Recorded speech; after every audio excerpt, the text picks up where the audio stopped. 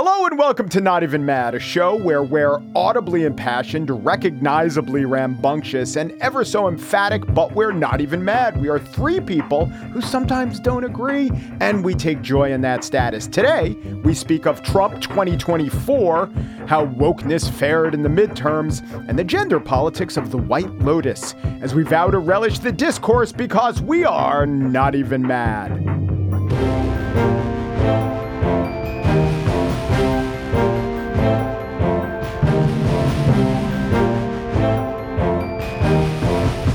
Who are we specifically? Jamie Kirchick is a columnist for Tablet magazine and author of the New York Times bestseller Secret City, The Hidden History of Gay Washington. Jamie, what's your favorite all-time HBO series? I'm very unoriginal. I'm going to say The Sopranos. 'Tis a good one. Virginia Heffernan writes for Wired and for her own Substack called Magic and Loss. Same question, favorite HBO? Ooh, you know what? I like The Comeback, the one season of the Comeback, which was so great with Lisa Kudrow as a washed-up sitcom star. Come on. Why not? Interesting. I'm going to go with, yes, Sopranos and The Wire, but I'm going to say Watchmen and Mayor of Easttown in the last couple of years were fantastic. Yeah, no, it was great. And then I learned how to, I learned the Delco accent. Overdose. Right? The murder-dirter. Murder. By the way, I'm Mike Pesca, host of The Gist. And so let's start with this fella. In order to make America great and glorious again, I am tonight announcing my candidacy for President of the United States. What? The thrice married, twice impeached, one-term ex-president is running again? You heard it here on Not Even Mad. For the 421,001st time, Trump is running for president again. Okay, so while most one-termers slink away to expand Habitat for Humanity or helicopter parent their own little John Quincy Adams into extending their dynasty, you can't kill Trump with a stick. This announcement comes just as Republicans are boisterously blaming Trump for bombing the midterms, and some GOP eminences like Chris Christie and Rupert Murdoch seem to be trying to tweeze Trump shrapnel out of the GOP and bind up its wounds. Now, surely everyone from us to Ivanka Trump to Mitch McConnell to anyone who prefers democracy to its alternative craves a return to the workaday matchups between, say, DeSantis and Biden, two men who don't advocate capital coups or intravenous Clorox. But Mr. Undead is undaunted, and it looks like Trump's ride or dies, who elected some 278 election deniers in the midterms, seem to be pretty stoked, and those ride or dies are good at stoked. The proof now is that the most recent national head-to-head poll shows Trump leading all prospective 2024 GOP candidates with 49%. DeSantis is at 24%. Now, one thing, and this is sort of my PS, but that seemed kind of sad for Trump, I gotta say, even in the polls that have him up, is that he's now designated as Trump Senior, presumably to distinguish him from his own little excitable Don Quincy Trump Jr. That alone seems to suggest some decay in Trump's stature. Maybe nothing gilded can stay. So, Jamie, what do you think? Is Trump like an old senile Vegas performer trying to play the palms again, or is he the once and future king?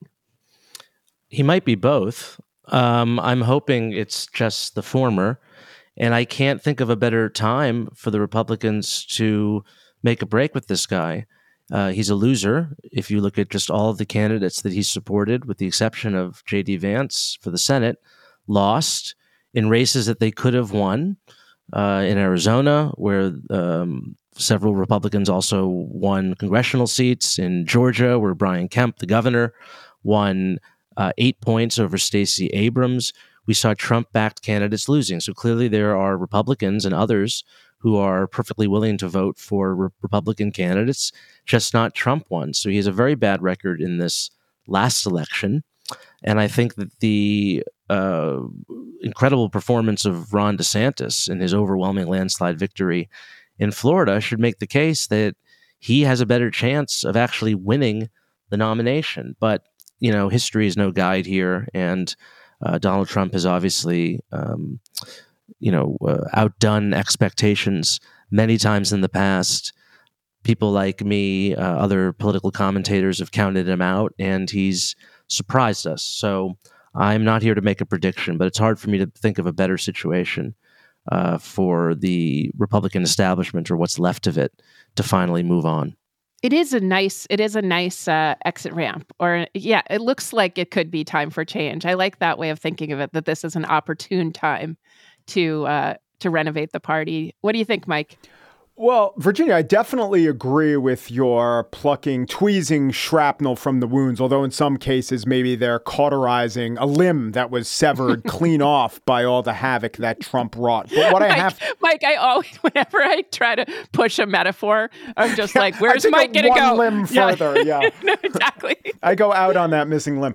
Yes. So, but the point is, and what I try to do with myself is to not get into the trap that we've all fallen into many, many, many times, which is to read reality as being very bad news for Donald Trump, because so many times in the past, it never seemed to redound to his actual defeat. So what's the difference this time? I could think of two things. One is, if you remember in 2016, and I guess for much of his presidency, but definitely during the run in 2016, he had appeal. His voters and people who become his voters found it very appealing that he would go after and show cruelty and certainly irreverence to not just Democrats, but even his fellow Republicans. The irreverence to the Bushes, John McCain, somehow played well. But that was because those figures, especially the Bushes, maybe less so McCain, but those figures weren't really popular in the Republican Party. So when he tore Ted Cruz's wife a new one and his father a new one, he wasn't doing it to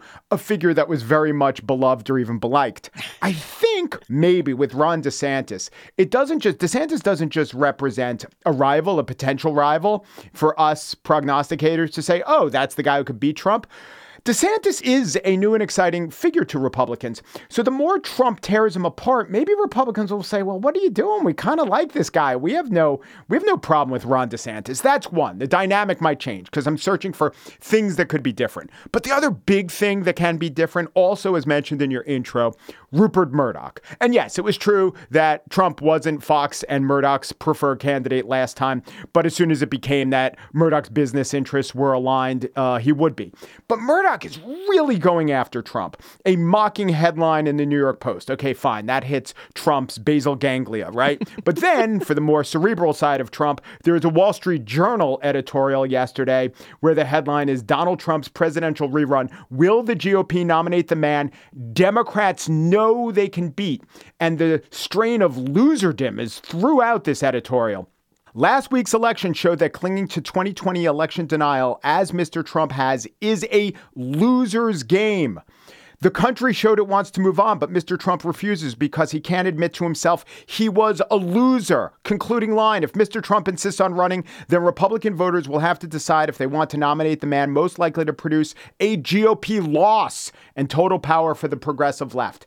So I will say, if he's lost Murdoch, and it won't be permanent, Murdoch has business interests first and foremost.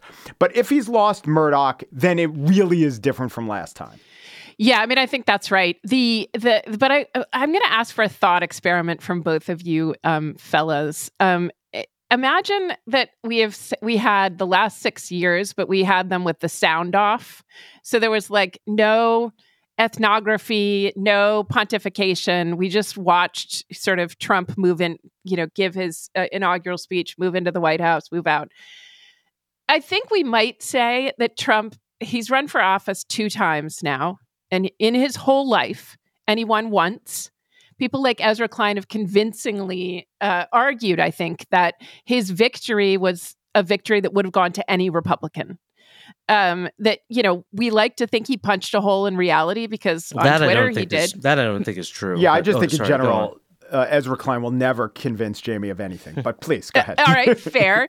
But that after 2 terms of the Democrat Obama, people were going to switch. That's, I think, Klein's argument. I think a lot of prognosticators who called it for Trump just were simple. It was Occam's razor. He was going to win. And then he ran in 2020 and he lost. And one thing that there's this weird thing where he tells us how popular he is, how he's our favorite president, how many people were at his inauguration. And as much as we say, like, no, you're lying, that's not true, some part of us is like, yeah, he's a real threat. I mean, if we watched him with no sound, we would see a one-term president who was decisively voted out in 2020, whatever he says about it, and, was voted in on with a pretty slim margin in 2016, and has been a loser in every single other election his party has. So I'm not sure I think that we need to think he's so formidable. The discourse is so hot and thick around him. And if he were Carter after one term, we would say, what a disaster. I hope as a Democrat, I loved him, but I would never have wanted him to run again. So I think this might be foregone. I think his significance lies in how he changed the party. And most of the leading candidates are going to be running on Trumpian platforms. I mean, Ron DeSantis is Trumpy in his politics and his gestures and his whole gestalt. But what all those other candidates lack is the Trump personality, is the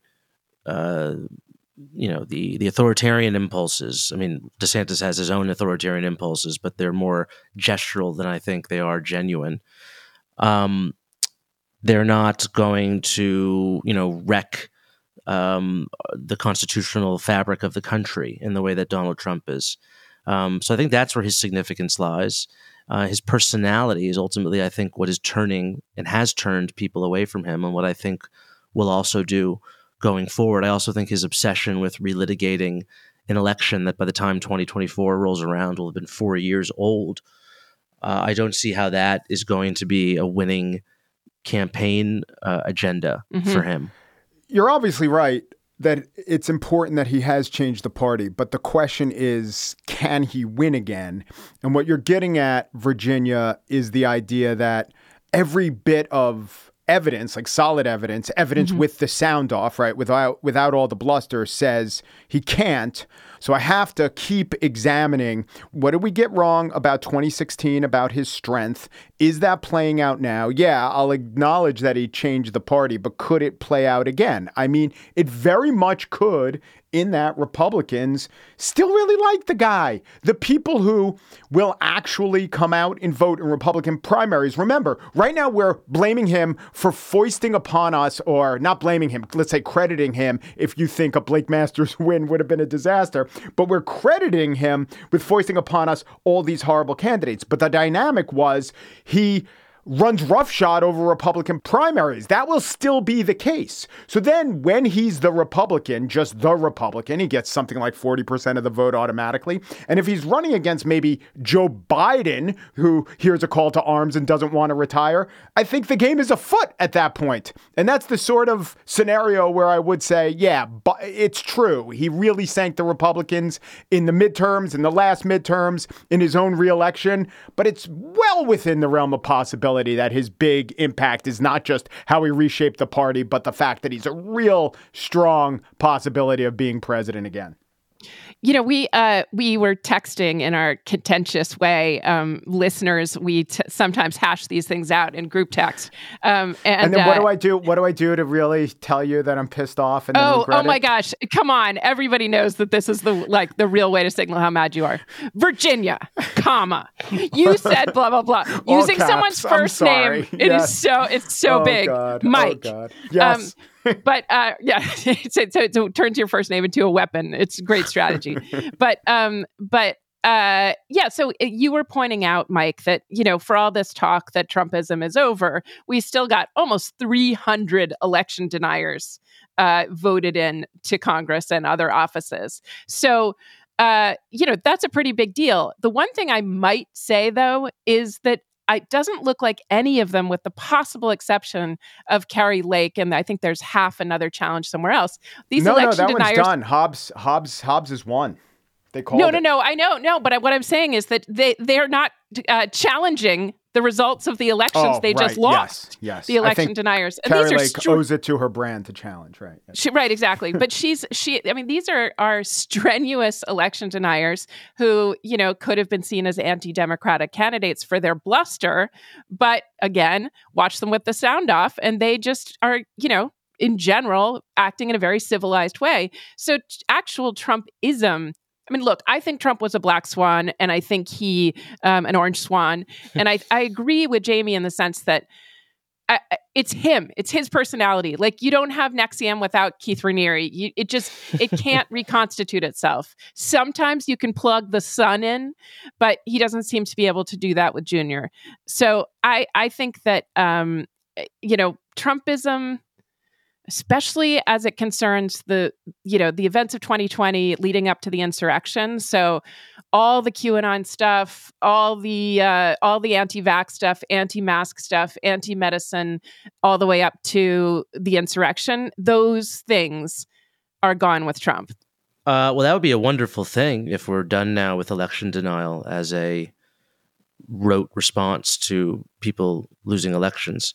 I'm not so sure that's going to be the case. It does seem that this is a deeply held belief among a set of the Republican base. But I agree with Virginia. It is quite revealing, and it is a cause for optimism that there have not been the feared wide-scale serious challenges to this election, and that the Republicans seem to be taking it.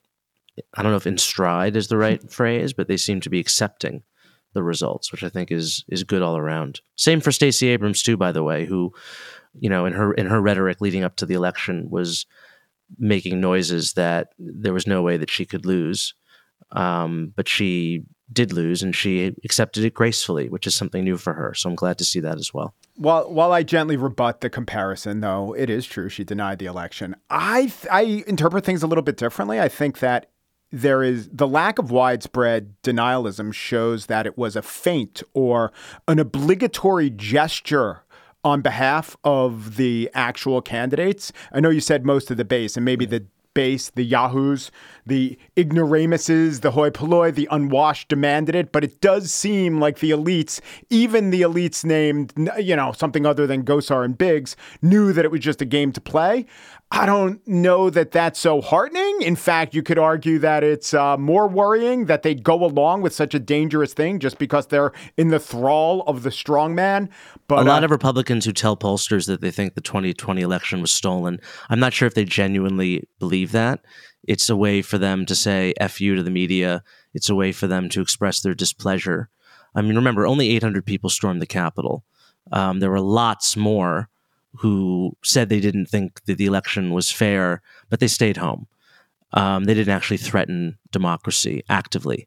So once the guy who's been leading this charge, that is Donald Trump, who made election denial basically his signature issue, once he's gone from the stage and we have a figure like DeSantis or anyone else really as the leader of the Republican Party, I would like to think that would open the path to election denial no longer being a recurring feature of American politics. Jamie, Mike, we have to go to break, but we'll be back in a minute in our cool, civil, not even mad way to discuss topics that blow hotter heads to bits.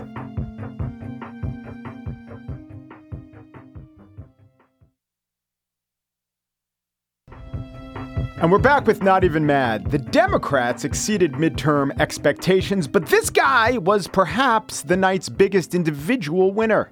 States and cities governed by leftist politicians have seen crime skyrocket.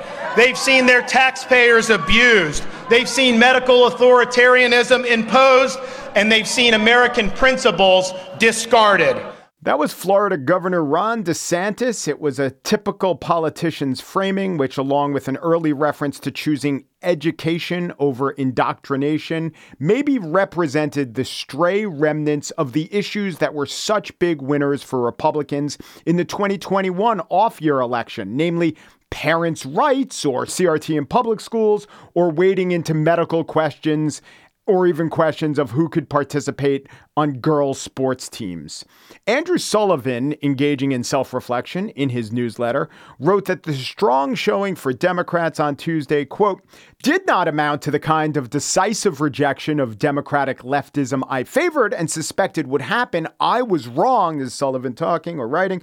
I remain convinced that wokeness is terribly destructive to liberal society, but my obsessions are obviously not everyone's. Okay, it's tempting after an election to ascribe the totality of the winning party's agenda as a total winner and the losing party's agenda as a complete disaster. Also, let's take into account that DeSantis, Greg Abbott in Texas, Brian Kemp in Georgia, they all did have big victories and all campaigned and governed on issues like schooling and trans rights.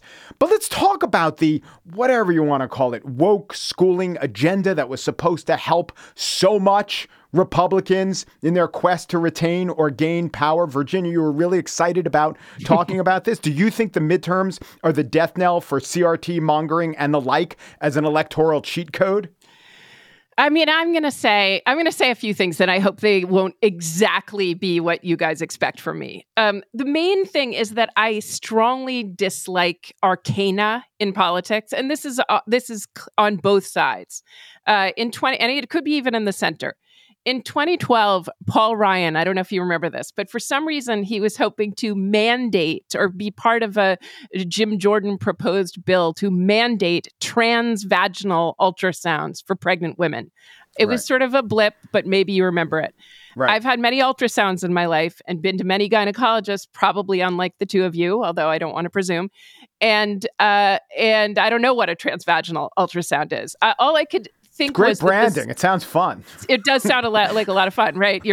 There's trans, and I don't know. It seems kind of like I imagine some tesseract involved. Anyway, all of a sudden, the concept of transvaginality was in the public square, and we had poverty was on the rise. We had we were still recovering from the financial crisis. We had 2 wars, and transvaginality is just far too clinical and too arcane a subject to waste time on. Critical race theory. I mean, come on. It's transvaginality all over again. To ask voters to loop legitimate concerns about their kids' education, which right now is literacy and math, right? Those are the things that we expect from schools, and those are the things that have been falling off since the pandemic. So to suddenly ask them to think about this postdoc methodology that I actually studied in graduate school and still couldn't tell you exactly, I found what I heard useful. I still couldn't tell you exactly what it would mean for a kindergartner or an 8th grader or a senior in high school. Why not address parents' real and universal concerns that literacy and numeracy are in decline in the U.S. since COVID? Yeah, I was going to associate myself with Andrew as well, and that I think I place too much emphasis on popular discontent over woke issues. But I think the error that we made was in thinking that these would have an impact on federal election races. These are ultimately issues that are decided at the local school board level and the state level. So they were crucial in Glenn Youngkin winning in 2021. I think they were actually the decisive issue was schools and education policy. I think they were crucial in Ron DeSantis becoming the extremely popular leader that he is in Florida today. So I would not discount these issues in American politics. And I think that the Democrats and liberals more broadly are doing themselves a disservice if they think that concern over issues like crime, certainly, which is also another issue that is more that is dealt with more at the local state level. Issues like crime, wokeness, if you want to call it that, CRT, trans issues.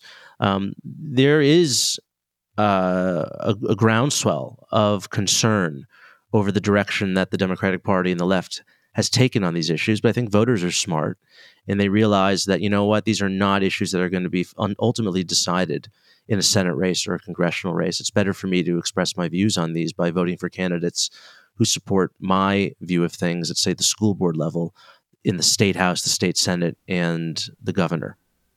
Right. The midterms don't show that wokeness is off the table, especially when you look at, good point, federal elections. If you look at the governor's map and the governors that were successful, I named a few.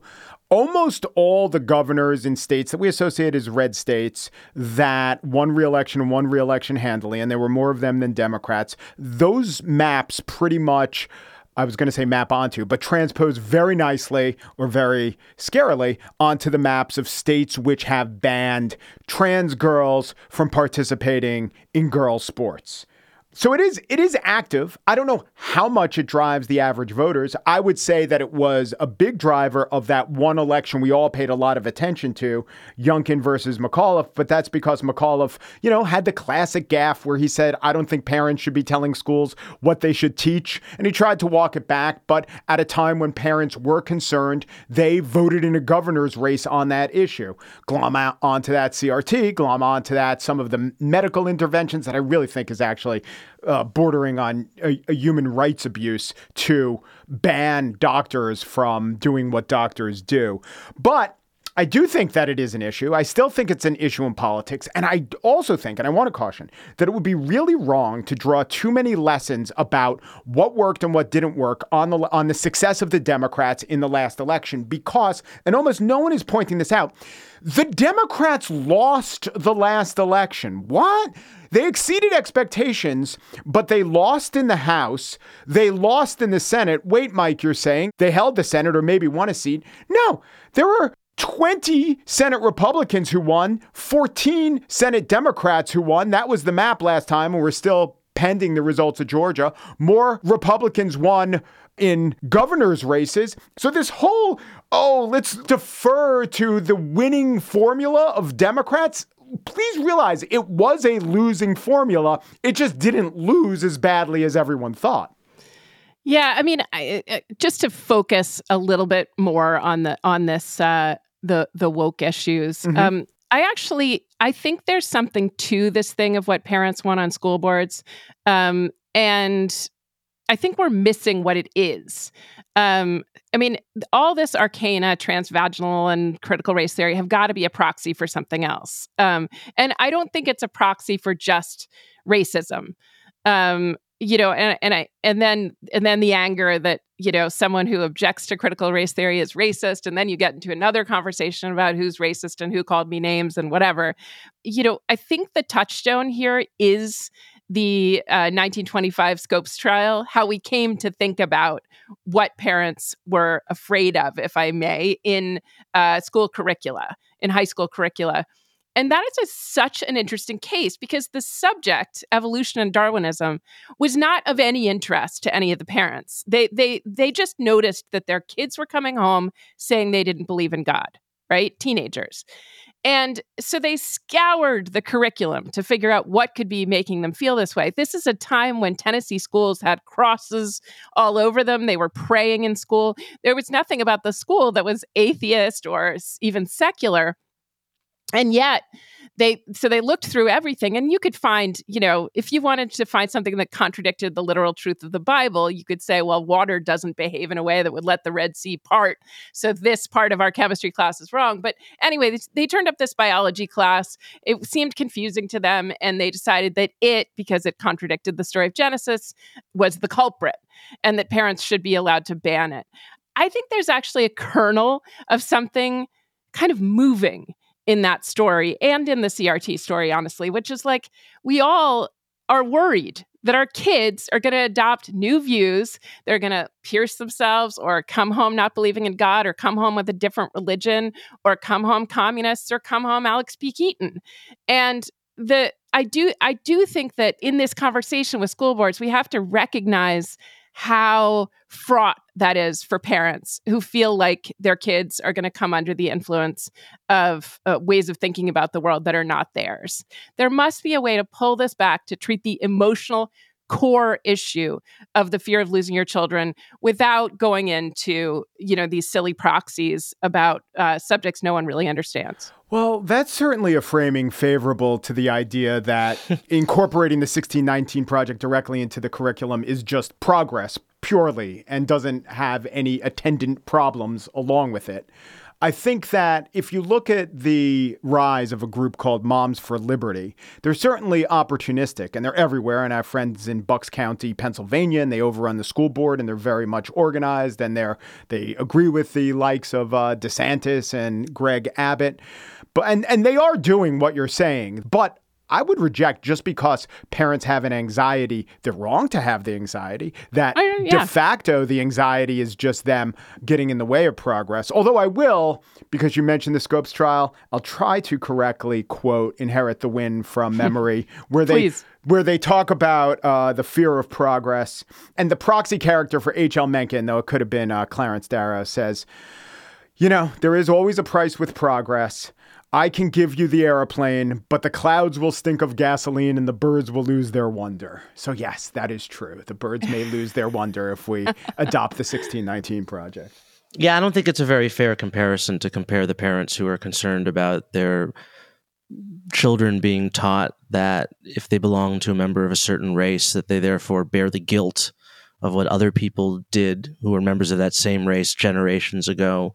I don't think that we should be likening parents who are concerned about their children being taught, abstruse gender theory. We should be likening them to parents who thought that, evolution should not be taught. I think that's a very unfair comparison. I think that if you do look at the curriculum in some of these school districts, what's being pushed now is really radical and is inappropriate and should not be taught.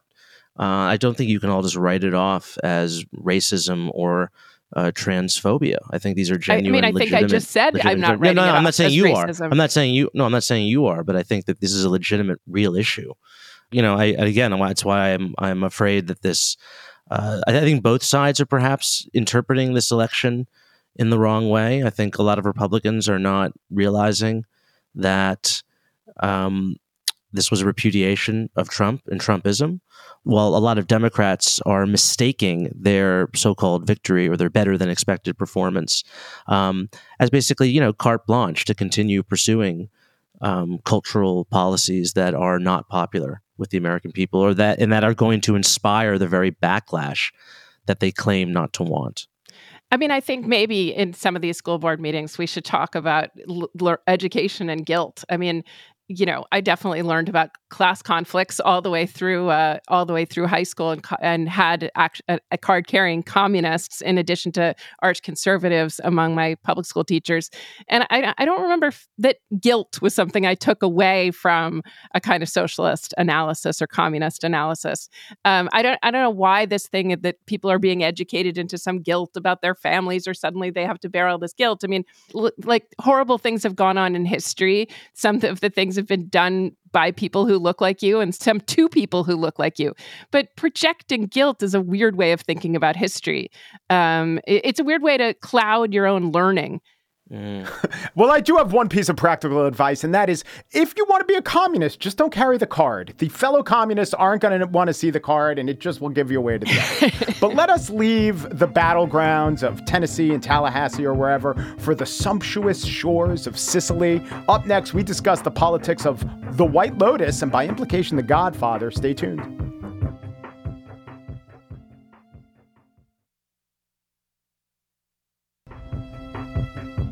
Welcome back to Not Even Mad, and here's a clip from Season 2, Episode 3 of the hit HBO series White Lotus. It's because you're nostalgic for the salad days of the patriarchy. They're undeniably great movies. Men love The Godfather because they feel emasculated by modern society. It's a fantasy about a time when they could go out and solve all their problems with violence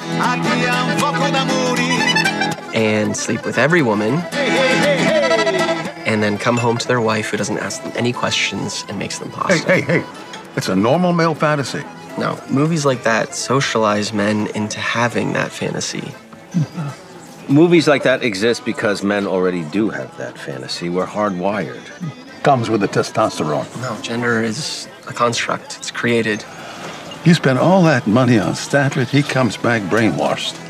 In that scene, 3 generations of the DeGrasso family, grandfather Bert, his son Dom, and Dom's son Albie, are vacationing in Sicily. In the scene, they are visiting the site where Michael Corleone saw his young bride blown up by a car bomb in The Godfather, that nostalgic ode to American immigrant machismo. Each member of the DeGrasso family is a sort of stand-in for a particular type of American masculinity. There's the libidinous Bert, the archetypical dirty old man who can't stop hitting on the hotel staff. Sex addict Dom is torn between a long-suffering wife who wants to divorce him back home and a pair of sultry young Italian prostitutes. And finally, Stanford graduate Albie, who's the sort of post-Me Too Gen Zer who asks permission before leaning in to kiss his love interest. The creator of The White Lotus, Mike White, is a brilliant satirist of contemporary American social mores. The first season of the show, set at a luxury resort in Hawaii, satirized the American class system. Season 2 documents the multi-generational transformation of the American man, from the toxic masculinity of Bert to the wokeness of his grandson Albie. Whether you see this transformation as a descent, an improvement, or a wash will say much about your sexual politics and probably your politics too. Virginia, what say you? First off, I actually think Dom may be the most progressive figure here, the one that sits in the middle, because he's actively wrestling with what he sees as, deep, intractable desires. And, I'm only as many episodes into the show as exist, so I don't know how it plays out. But, he really thinks of himself as a sex addict. And I mean, addiction is a subject near to my heart, and it's a moral process. It's St. Augustine. It's the origin of thinking about confession is confessing to a surplus libido, to excesses of high virility, and he seems to Albie just doesn't have those leanings. So he's not wrestling with them in the same way that God, what's wrong with me? In the same way that Dom is. And I think it's actually interesting to see him wrestle with sex addiction, and sort of I just try to think morally about his responsibilities as a husband and a father, whether or not he comes to terms with them. There actually been a few, and I've written about this, a few of the kind of Me Too fallen who came to me knowing that I'm in a 12-step group and said that while no one's apology had been exactly accepted or rehabilitation from Me Too, they wanted to put in a good word for people who had done SLAA, which is the Sex and Love Addicts Anonymous program. And, it's a very strict program. I mean, it really is like you can't drive past a strip club. You can't, you work it out with your sponsor, but you do these, and often there's praying involved. A guy I know in SLAA won't walk with me. He's sort of in the Mike Pence mode of he can't, he doesn't take walks with women alone. I don't know. Maybe that all sounds very, very, paradoxically conservative, but these guys they're working off amends, in some cases working on gender issues with the UN, two of them are, and you're not allowed to crow about your sobriety in that program, and so it's quiet. But I like seeing Dom wrestle with that. So I think I might like the Gen X, maybe rising sort of boomer type in it, or whatever he is, 50, 60-year-old Dom as a way of struggling with these issues. Albie, by the way, if you're going to be woke, don't tip your hand by saying gender's constructed. They hate that. You got to play your cards a little closer to your chest. I would be happy to coach you in this. Give me a call, Albie. Well, I don't know if Michael Imperioli's character Dom is really wrestling with anything. I mean, we saw him reject but once the entreaties of a sex worker. And by the way, it does seem that as the stigma has been lifted from the sex worker, it's been put on the client of the sex worker. And it should be, maybe that's just, but shouldn't it be, I don't know, as 80% of the stigma leaves the sex worker, it shouldn't be 80% more stigma on the patron? If sex work has no shame to it, how does actually paying for sex work have a shame to it? That's not a sidebar. I think I think that's a really interesting question. Well, I think the shame is that he's married, right? That's Right. that's what the shame, Yeah. at least in this And case. it's breaking up his marriage. But my main point with that, I want to get back to The Godfather for a second, what Albie's actual thesis was. I don't know. Mike White has put this in motion. I don't know how much he really is wrestling or just lied to himself or is being hypocritical in one episode that he said, no, I'm not going to sleep with you tonight. And then he looks around the bar and sees all these other attracted women. Although if someone is sex addicted, that's how they're going to see the world. But the question of, does The Godfather, or movies like The Godfather, which, you know, he says valorizes infidelity and violence. Violence, yes. I don't think the characters that were not faithful in The Godfather were seen as particularly heroic. Anyway, does The Godfather create this in ourselves or does it reflect it? It's kind of an age-old question, but I would think that a movie, even popular movies, can't really create the social mores or mores. I think they are a reflection and a great artistic reflection. I think that it's only, and to test the theory, you'd have to go throughout every society where movies about gangsters and anti-heroes and people operating outside the law who we get a vicarious thrill of living through. They're everywhere. So it wouldn't seem, whereas the acceptability of those kind of characters differ from society to society. So I do think Albie's theory is mostly bunk. Then we could get to the rest of the gender politics of the show itself. Well, aren't we supposed to understand that it's not about the actual analysis of The Godfather, which blessedly we are not going to get into right now, but about the so-called, would-be red flag that should descend on you when you hear that someone likes The Godfather. There's a lot more going on in it than, a glorification of a certain kind of masculinity, but I still think this is a supremely interesting scene. I mean, just as a not quite satire, I don't think of mores, but as a very stylized way of playing out three different approaches to sexuality. And Mike White is, of course, gay. So he's also, there's something a little bit cartoonish or about each one of the characters in it, because straight sexuality is probably not totally where he lives. And I just find it a wonderfully suggestive scene, not as a seminar class on masculinity, but as a way of refracting these questions through these different lenses. Also, man, F. Murray Abraham playing an Italian, fantastic. He can play he's one of these rare characters like Tony Shalhoub, I believe. John Turturro is another who can play any ethnicity. Yeah. With the exception of, obviously of, Africans, right? But it seems, Latin Americans, Greeks, Italians, Middle Eastern, Jews. I think there's a certain quotient of swarthiness you have to hit, and then then it's open for you. Yeah.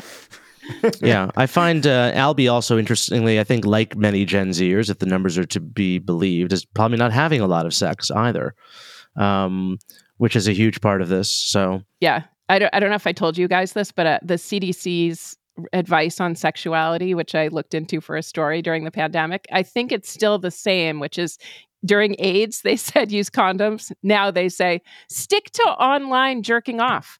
Yeah. I mean, I was like, wow, sexuality is a bummer now for that crowd. I don't know exactly where. I do think this season is about, among other things, sexuality and sexual politics, and the way the first season was probably a lot about class. And I don't know where it's going to land, probably not in a castigating way, more of an exploratory way. I think it's interesting that Mike White is queer. His dad, I don't know if you know this, was a major figure in the evangelical world. Ghost wrote things for Falwell and such, came out as gay, and they, now appear on reality shows together. So I think he's attuned to a certain hypocrisy as it interacts with sexuality. Mm-hmm. That makes sense. I mean, he's also, I just put in a plug for his season of Survivor. I thought he was really fantastic. Actually, two seasons, and he almost won the second time. Yeah. So he was on Survivor and The Amazing Race, right? And The Amazing Race with his father. Yeah. It's unbelievable. What range? He's what they call a multi-hyphenate, I believe, in Hollywood. That's right. It was I think you're right. Yeah. It used to be tap dance, sing, and act. Now it's two different kinds of reality shows and a scripted series. Yep. Okay. So what I liked about that was that there was a little bit of tension, but a lot of sweetness. So you could say in that conversation, we left the gun and took the cannoli. Okay, that's it. That is it for the main part of the show, but not, I think, my favorite part. It's time now for the things that just grind our gears, the things that get our goats. We call them the goat grinders. Virginia, what is your goat grinder this week? Okay, the Grammys. Grinding goats. There was a long stretch when, I didn't see the bands I loved most. There was no Pavement. There was no Liz Phair going into the Grammys, right? You have to leave. Like our because darling it's bands. 2022, is that why? Because it's 2022. Yeah. But even, in the better part of this millennium so far. But at least then the acts were ones I had fully heard of. And I still used to dream that on one long winter vacation, I'd put on Taylor Swift or Brandi Carlile and figure out who they were. But time has sped by, and now the nominees are out, and among them are Doja Cat, Bad Bunny, and Steve Lacy. Mm-hmm. And their names mean nothing to me. So I fear it's all too late. I'm going to start leaving the flashlight on my phone like an old person, signing my text to my kids, love mom, and it won't be long now. I would say Bad Bunny definitely loves Scarface. I'm just going to guess. Yeah. Oh, wait. All right. So I got a red flag there. I can stay away from Bad Bunny. Jamie, what is grinding your goat? Well, mine comes from the annals of Germans behaving strangely when it comes to Jews. And this story popped up last week. The German branch of Kentucky Fried Chicken, believe it or not, pushed out a Kristallnacht promotion. Kristallnacht being the Night of Broken Glass, when German Nazi stormtroopers destroyed synagogues and Jewish-owned businesses. It was really the prelude to the Holocaust. This was the alert that many Germans received on their phones. Quote, Memorial Day of the Reich Pogrom Night. Treat yourself to more tender cheese with crispy chicken. I don't know what to say about this, other than that I would not want to treat myself to this particular German meal. I'm not a huge fan of German food. I've lived in Germany before, but this sounds particularly unappetizing. I mean, for Kristallnacht, you'd think, or maybe even hope, they'd put, in this case, at least Jewish food, right? At least if they're gonna do a Kristallnacht promotion, make it, I don't know, like Rugelach or gefilte fish or something. Why, fried chicken and cheese? It's not even kosher. That's the biggest insult. That is the biggest insult. I mean, that might go further than a goat grinder. I'm surprised that's legal in Germany. We should say that this was, they said it was a mistake, and I take them at their word. Mm-hmm. Okay. Well, my goat grinder is less of the crimes against humanity variety and more of the things that just stick in my craw a bit variety. The I voted sticker. Now, the reason I talk about it is that we're furthest away that we can ever be in the taping of a show from actually voting. So we will have enough buffer to think about this for the next time. But I really first got to really thinking about the I voted sticker. And it is weird. It is odd that the election, you vote in an election, the results of the election in our fraught and at each other's throats country almost always is assured to piss a high 40-something% of the country off. So why do we celebrate voting when we actually hate mostly the results of voting? If the implication of the I voted sticker is I voted for the guy you liked or the woman you liked. And maybe that's true because we live a little bit in geographical silos. So when I see an I voted sticker in Brooklyn, it was probably for a Democrat. And when someone in Sugar Land, Texas sees an I voted sticker, same thing for the Republican. But if there were a little asterisk and underneath it said, I voted for the Republican, I think a lot of Democrats would punch that guy in the face. Same if you flip the parties in the geographic location. But then there's another problem that I have with the I voted sticker. Maybe it's in the category of when you talk about something generally, but not specifically, the etiquette dictates that that's acceptable. Think about talking about a chest cold or your child's achievement in preschool. Sure. If you just say it without getting into too many specific details, we'll allow it. But once you really think about it, it can only be annoying to a vast majority of us. And the last thing about the I voted sticker that's odd and I think a little annoying is that we always mistook high turnout for high civic engagement, a civic good. But I think we're seeing more and more now that high turnout is just a reaction to pretty terrible times and high stakes. So fewer people were wearing the I voted sticker in elections like 2014 and 2010, when voter turnout didn't even touch 50%. But things were a lot happier.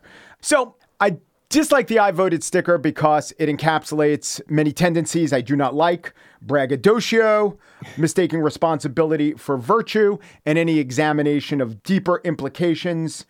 Not only do you grind my goat, but in the ultimate insult of 2022, I say to you, I voted sticker, you basic. I love stickers. I love gold stars. I love and also the people walking around. It's hardly like virtue signaling. It's just like it's like I did my duty. Look, it's my goat grinder. I'm allowed to be annoyed. Jamie, back me up here. You don't wear an I voted sticker, do you? No, I don't. No, never. No. Then again, as a resident of DC, you're somewhat disenfranchised. It's a one-party state. Not Even Mad is a Peachfish project. The show is produced by Joel Patterson. The COO of Peachfish Productions is Michelle Pesca. Our theme song is by Max Kerman. Content designed by Big Yellow Taxi for all your graphic needs and most of your graphic wants. Big Yellow Taxi. Advertising by Lipson's AdvertiseCast. Want to drop us a line? The email address is notevenmad@peachfishprojects.com. Find our website at mikepesca.com/notevenmad. Virginia Heffernan's essay about how the word woke has come to stand for everything from foie gras to democracy itself is at virginiaheffernan.substack.com. Jamie Kirchick's essay, Nora Vincent's Gender Trouble, appears in Tablet. And on the Gist this week, Gotham Mukunda on how to pick a president. What it takes to become president and what it takes to be president are no longer the same thing. That's true, but Gotham does a comprehensive study on presidential preparedness and has some interesting findings on the seasoned presidents versus the naked ones. Please subscribe to Not Even Mad wherever you listen to podcasts. Please give us a review. We love hearing what you think. Until next time, we're not necessarily saying we're right. We're definitely not saying you're right, but we are not even mad.